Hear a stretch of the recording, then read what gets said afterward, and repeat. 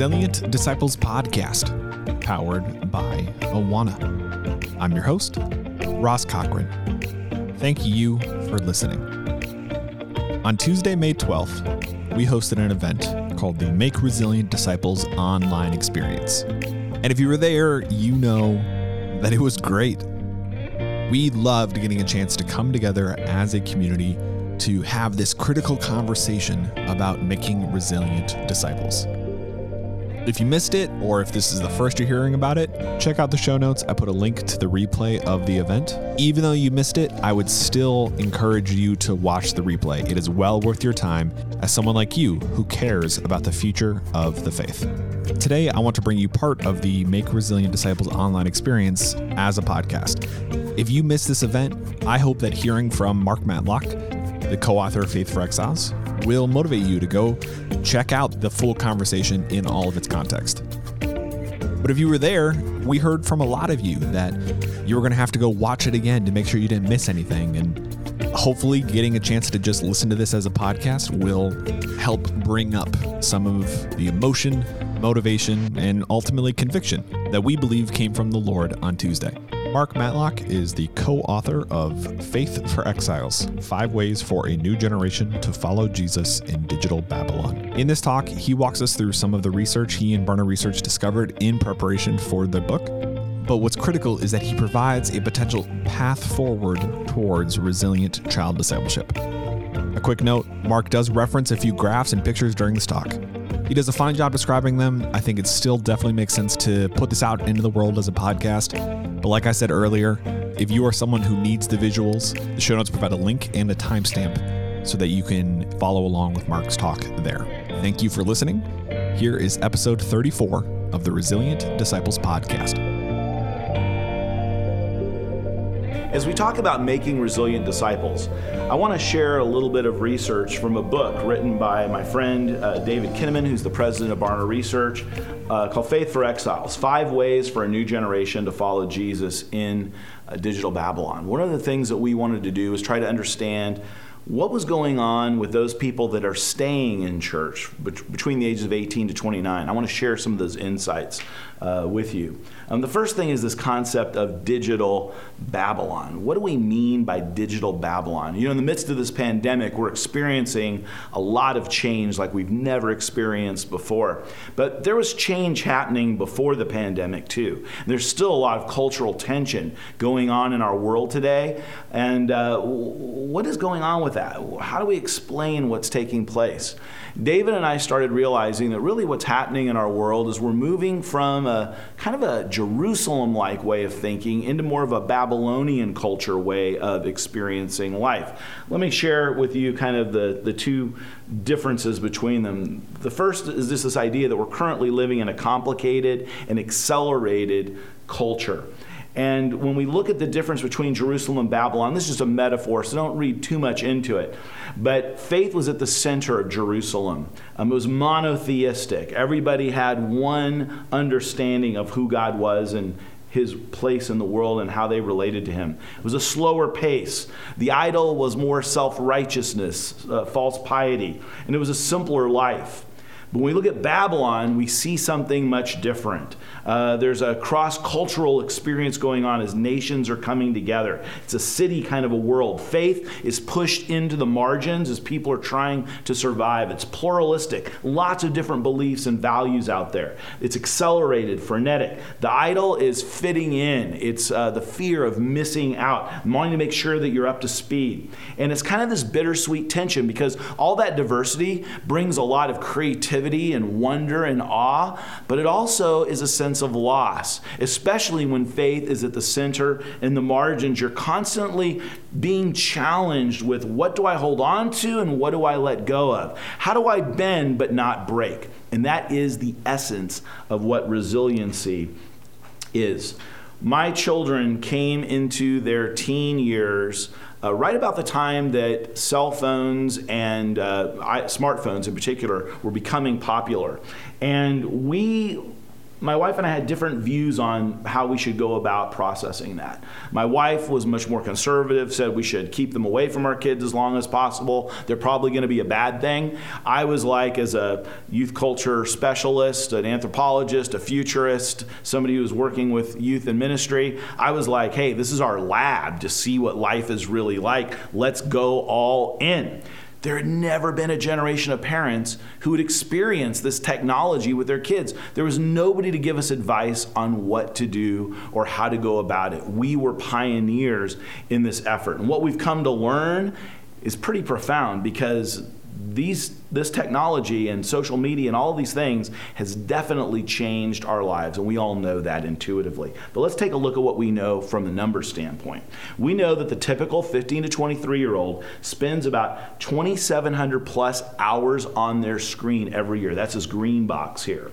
Okay, when we take a look at the spiritual content, though, that they're taking in on their screens, it's much less. For the typical church-going teen, it's a little bit less than 300 hours a year of spiritual content. And for just the average teen in general, it's half that, 153 hours. This led David and I to type 2 words onto the printed page that were very profound to us. It was these 2 words: screens, disciple. Now, the church has often wondered how exactly technology has disrupted them. They say, well, we still have to meet, we still have to gather. You can't do relationship work completely online. We're all being challenged by that now, aren't we? But this word screens disciple really defines the disruption that technology has made in the work of the church. Let me explain what I mean by that. So I have been discipling teenagers and been a volunteer in my church, and I've got these seniors in my youth group that I'm in a small group with. And one night, one of them is arguing with me about the existence of God. Now, I've been in my church for about 30 years, so I saw this child born and brought to church in a baby carrier, and now he's getting ready to graduate high school in my small group. I've seen the arc of his life, and I know something. He's not smart enough to argue with me in the way that he's arguing, so I'm questioning, where is he getting this information from? And what I found, because I took a couple words that he said, typed them into Google, and up pops a website that was basically saying how to debate a theist. And I realized that for months, he had been reading and absorbing and thinking about this content in his own life. Now, what would have normally happened? Normally, when a teenager in one of my small groups would doubt his faith, because we keep it a very safe and open place to talk about these things, they'd say, hey, Mark, I'm struggling with my faith. Help me understand, how can I really believe that God exists? And I'd help them look at some of the apologetics around that, but I'd also take a look at spiritual practices too. You know, are you spending time in prayer? Are you spending time alone with God? Are you reading the scriptures? Tell me about maybe a blessing that you've seen in your life. Do you know where that came from? That's God's provision in your life. I help them connect with God. But now I'm finding out about this, and somebody else has been leading him down another path for a very long time now. Just by looking at the outward cues, his attendance, his participation, his enthusiasm, I would have never guessed that he was doubting God on such a deep level until I asked the questions and got deeper inside of what was going on in his life. And that's what screen discipleship we need to be aware of, is the fact that somebody else is leading our kids in a different direction, to different intensities and different degrees. Now, I'm not anti-technology. I still let my kids have tech. My wife was probably right, by the way. We probably should have been a little more careful about what we did. But I learned so much about parenting with technology by letting my kids totally engage it. A lot of things that I would do differently. But we need to understand that screens are discipling our kids. It's not just what they're getting at church anymore. So David and I wanted to understand what was going on in the lives of those who stayed. So we did some research among 18 to 29-year-olds who at some point in time in their life had considered themselves to be a Christian, either currently or in the past. And what we found were 4 different types of Christians that were in that age group. The first are the prodigals. They make about 22% of that population. And they are ex-Christians. They are people that say, at one time in my life, I considered myself to be a Christian, but I no longer do. They're not just not coming to church, they have disassociated themselves with Christianity. Now, what's alarming about this number is that when we did the same research about 7-8 years ago for David's book, You Lost Me, that number was 11%. So it's doubled in just under a decade. And that's true. We see that across other surveys that we've done as well. That's a concerning number. The other concerning number is this 30% of what we call nomads. These people still consider themselves to be Christians, yet they don't attend church and aren't really connected to a community of faith. They've kind of taken their Christianity on the road, looking for their experience of God outside of the faithful community of Christians. We know that in many ways they're not that different than the prodigal. We aren't sure what's going to happen to them and if the migration is from here to there, but there's something going on with this group that we need to pay attention to. But David and my focus in Faith for Exiles was really on these two groups here. He's written about these in other books. This was really the focus for us. The habitual churchgoers made up 38%. They attend church rather frequently, but when we ask them questions about basic Orthodox Christianity, the nature of Jesus, scriptures, things of that, they didn't quite have a great handle on what they actually believed doctrinally. And we asked them how central faith was to their life. They wouldn't say that it was a significant part in how they lived each and every day. Then we have the resilient disciples. This was our exemplar group. The resilient disciples make up about 10% of the 18 to 29-year-olds that we surveyed. This group puts faith at the center of their life. They understand the basic tenets of their faith. These are the Daniels, the Esthers, the Shadrach, Meshachs, and Abednegos, those that are the resilient disciples that we wanted to understand better. So we asked all of these groups a bunch of different questions, and we want to try and find out what were the churches like, the homes like that they grew up in, what were their experiences with God along the way in the community of believers. And we found some patterns that contributed to resilient discipleship that weren't as present in the other three groups. We defined resilient discipleship as developing Jesus followers who are resiliently faithful in the face of cultural coercion and who live a vibrant life in the Spirit. So what we found was very different life practice beliefs of these different groups. Let me just take a look at that screen discipleship situation. Okay, so we showed you kind of how much screen content these different groups are taking in. We're just going to look at spiritual screen content. And what we see is that among resilients, they're taking in 562 hours of spiritual content annually. Among the habitual churchgoers that are going to church the same rate as the resilients, they're taking in half that, just under 300 hours. The nomads and the prodigals are about the same, taking in about 100 hours of spiritual content annually. So what we see is that the screen behavior of these groups is very different. But there were some other distinctives as well that give us some ideas about how we can help build resiliency into our children and young people. The first was experiencing Jesus. We found that resilients experience Christ very differently than the other groups. Cultural discernment, being able to apply the Bible and navigate a changing culture. Meaningful relationships, being a part of a community of people you want to be with and want to become in your life. Vocational discipleship, the idea that the work that I do is also part of how I express Jesus in my life.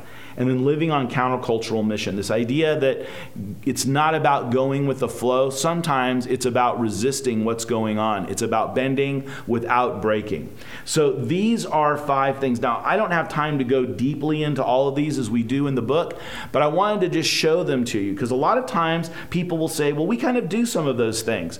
But let me tell you, the people that are coming to your church every week, there are a lot of them that aren't experiencing it in the same way as these resilients. And that's something something that we want to have some greater insight on.